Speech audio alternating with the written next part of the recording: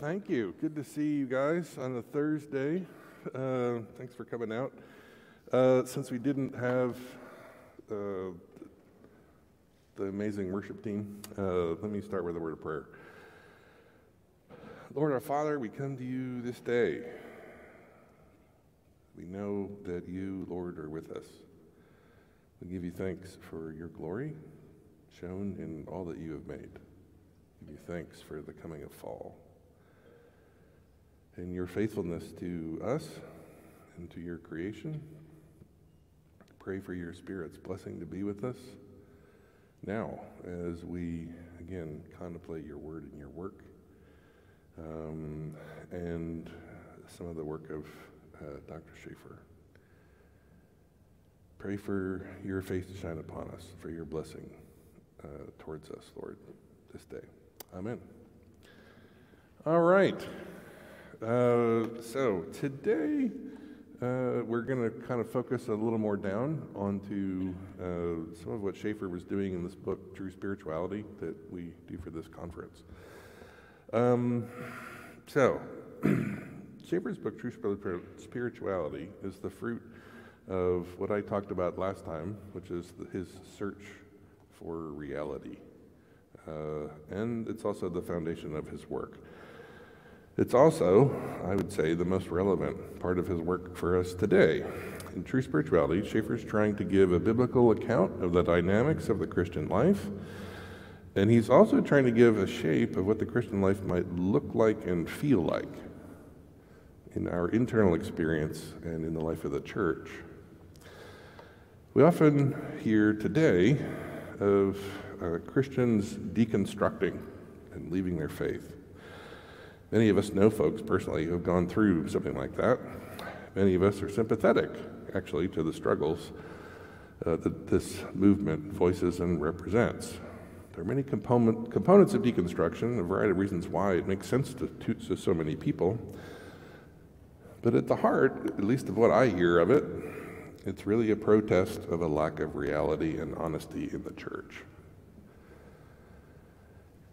It often focuses on a church that defends theological orthodoxy but doesn't demonstrate real love towards neighbors or a love that crosses over theological, political, or racial lines. This is exactly why Schaefer left his own denomination and quit his job as a missionary. It doesn't mean that Schaefer was the first deconstructionist. I'm not going to tell you that. That's stupid. Why would somebody want to be that? I don't really know. It doesn't mean the deconstruction movement is all healthy. I think some of the answers are kind of problematic. But it does mean that it points to a real problems, and that Schaefer resonated with those problems, and that his work in True Spirituality was actually his response to those problems. Schaefer's vision of the Christian life in True Spirituality begins with a rejection of the moralistic external norms that Christianity is often reduced to. Following Jesus' model in the Sermon on the Mount, Schaefer focuses on the internal reality of the heart as the battleground of the Christian life and the locus of God's transforming work. He says, this is a very central concept if we're going to have any understanding or any real practice of the true Christian life or true spirituality. I can take lists that men make, and I can seem to keep them, but to do that, my heart does not have to be bowed before God. But when I come to the inward aspect of the Ten Commandments, and when I come to the law of love, that I'm to love God and love neighbor, if I'm listening even in a poor fashion to the promptings of the Holy Spirit, I can no longer feel proud. I'm brought to my knees. Schaefer's point is simply that we want to live at the level of externals and make lists that we can keep and prove to everyone that we are good people. What the Bible confronts us with is something that dives deeper into our hearts and our failure to love God and our failure to love our neighbors. This is a deeper and more important question than conformity to a set of social rules. It's an important starting place for two reasons. First, it moves us from the rules to the heart and focuses on what we love and what we want.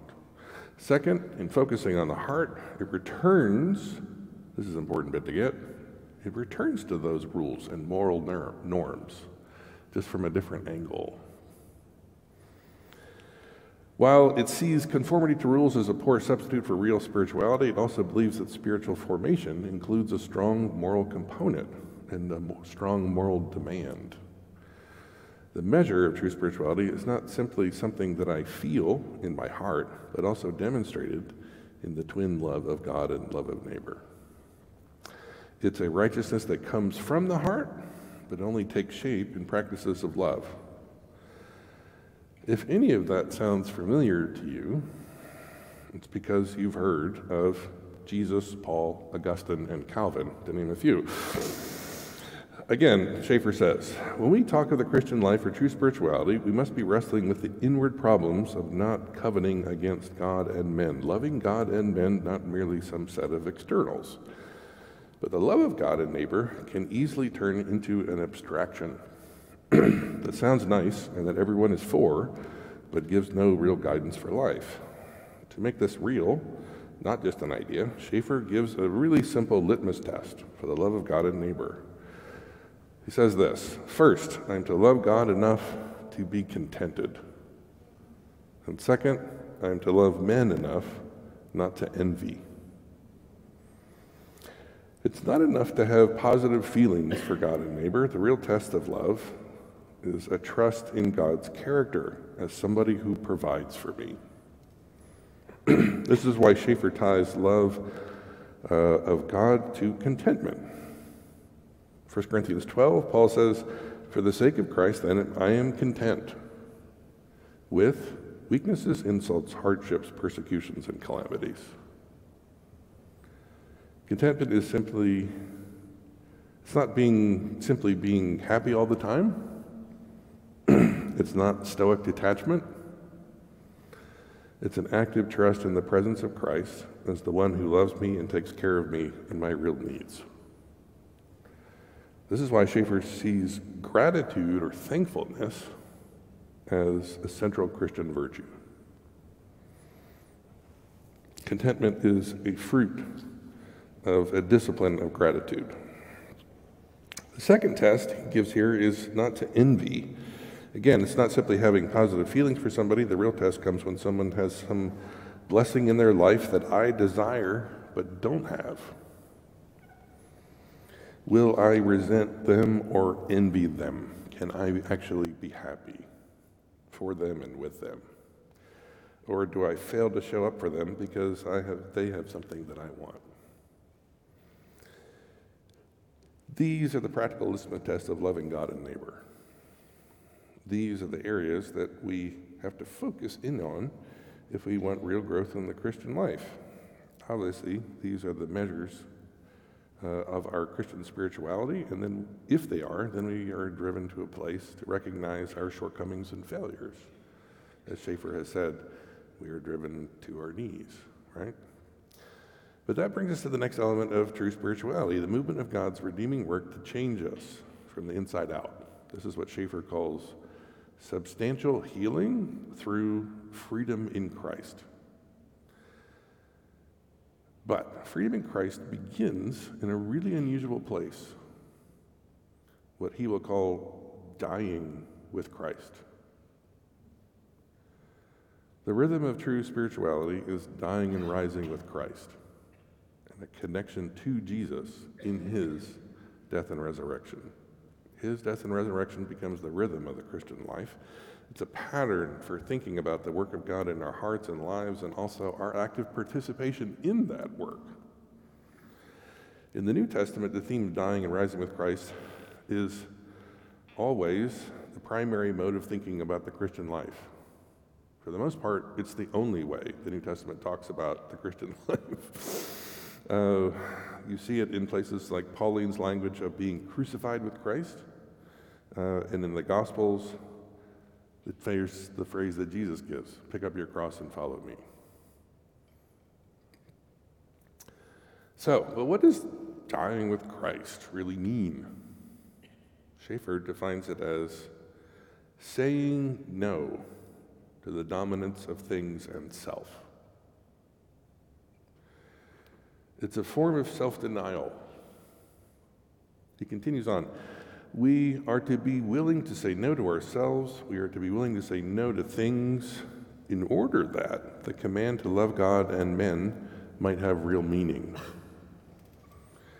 Even the things that are lawful for me and good for me, I am not to seek my own, but I am to seek another man's good.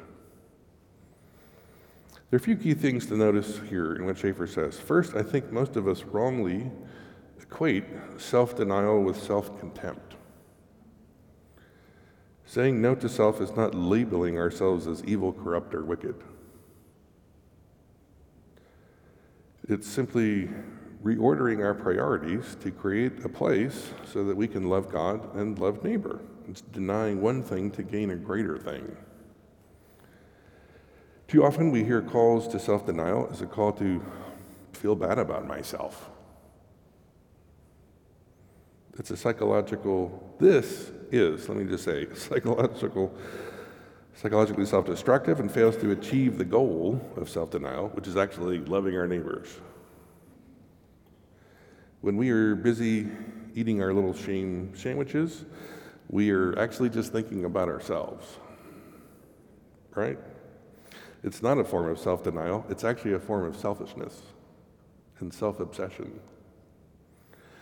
It has no movement towards the other in love. Schaeffer's whole point is that self-denial is a form of dying with Christ, and is that it has a goal for something greater: love of God and love of neighbor. Self-denial is a choice that frees us to love. It's actually a choice for me to embrace the freedom the gospel offers to actually do that. It's a choice to embrace my true self and deny my false self. When we turn self-denial into self-contempt, we're embracing a false self. It renders us incapable of love.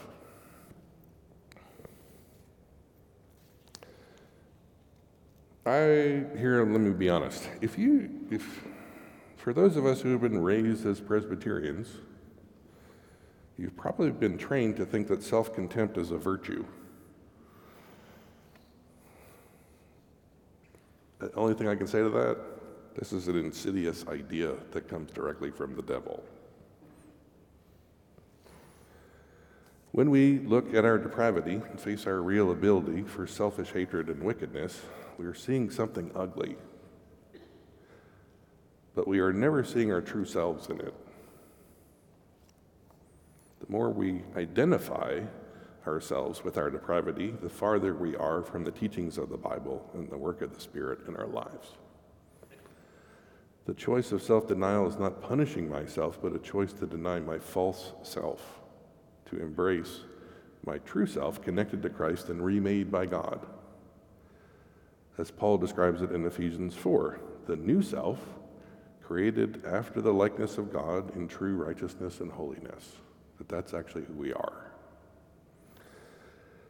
The next thing to notice about Schaeffer's statement in True Spirituality is that spirituality is essentially moral. Not only moral, but focused on my moral self and moral actions. Love for God and neighbor are not primarily feelings. They include them, obviously. But primarily actions. How we run here, I think we run into an invisible roadblock. The modern world, and especially Kant, gave us patterns of thought that organize things into different baskets in our brains, right? Ethics and morality are in one basket, psychology and feelings are in another basket.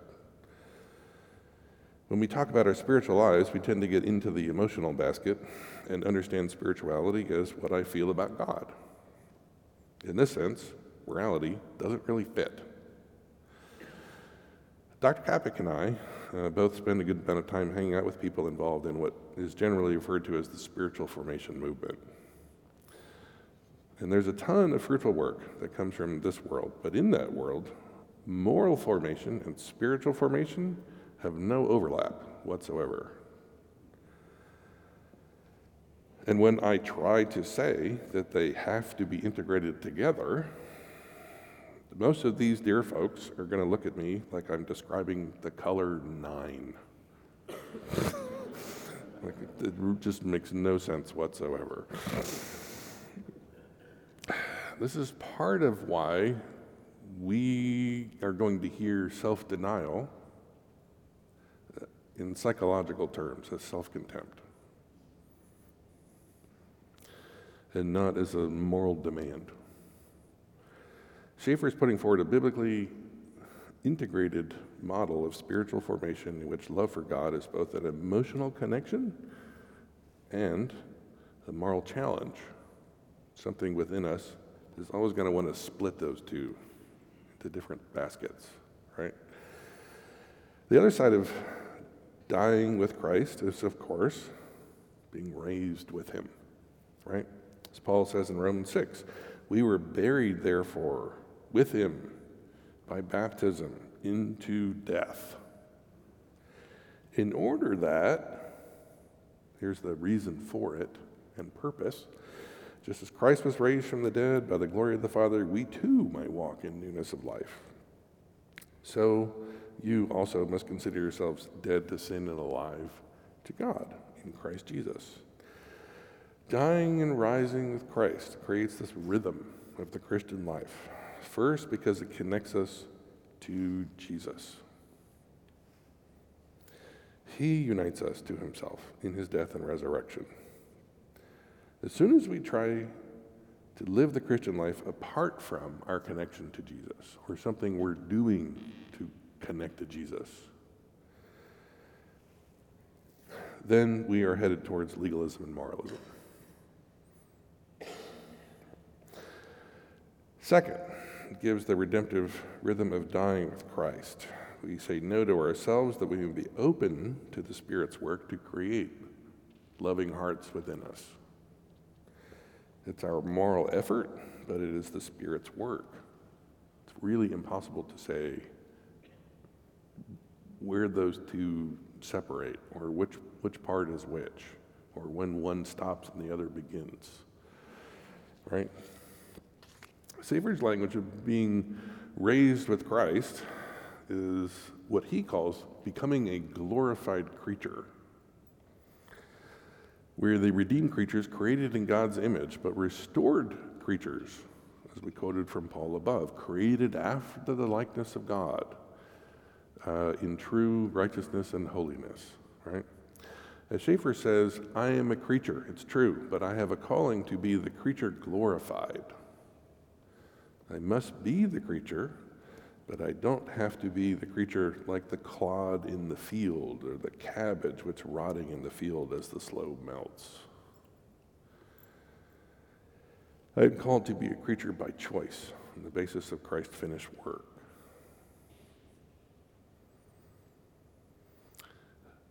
At the same time, Schaeffer cautions the other side. However, as finite and marked by the fall, I can't do the Lord's work in the lost, abnormal, broken world in my own energy and my own cleverness, my own persistence, my own charisma, my own spiritual gifts, and so on.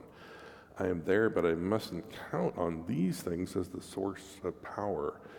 Consciously, the power must not be of myself. It's the power of the crucified, risen, glorified Christ through the agency of the Holy Spirit, appropriated by faith. Here, Schaeffer emphasizes traditional Reformed distinction between us as God's creatures and God as the creator, and the infinite metaphysical distance between those two. I find my true self when I embrace my creaturely finitude. Just read any book by Capek, right there.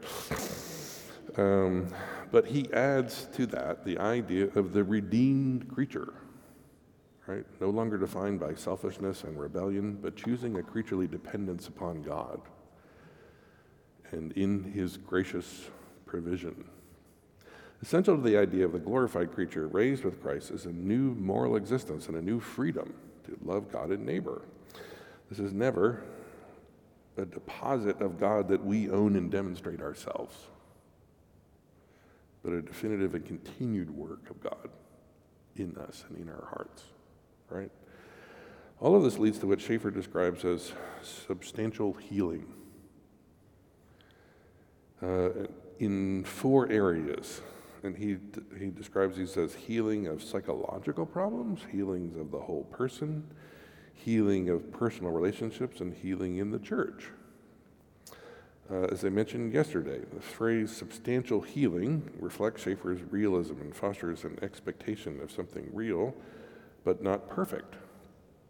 As he says, when we use the word substantial, we must recognize two things. The first here is the possibility of real substantial healing. But the second is that substantial doesn't mean perfect and never will. By psychological healing, Schaeffer primarily means freedom from self-alienation or estrangement from ourselves. As creatures, we are given a psychological unity and integration point as redeemed creatures. Healing of the whole person is kind of furthering this idea, where true spirituality is marked by an integrated self, heart, mind, body, and soul, being integrated and unified and acting together. It's one of the things we see Paul talking about in Romans 7, just the self torn apart. Right? Healing of personal relationship is marked by genuine care, but also real repentance and forgiveness in the repair of relational ruptures.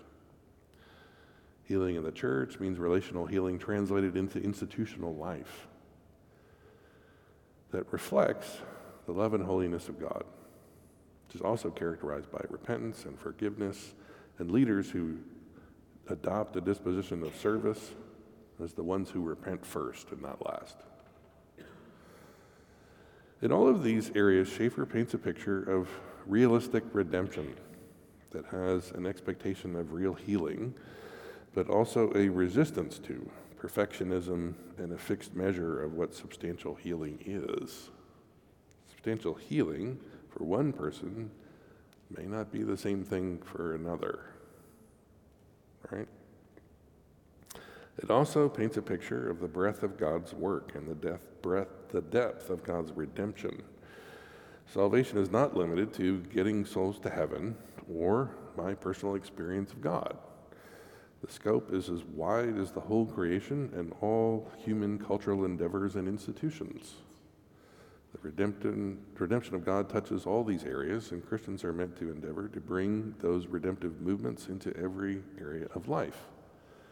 Personal, psychological, institutional, environmental, political, intellectual, spiritual, etc. All are affected by the fall and human rebellion against God. All will be restored and redeemed in the new heavens and the new earth. This is the point for me, my own history, where, Schaeffer just expanded the walls of what is Christianity, what does God's work in the world include.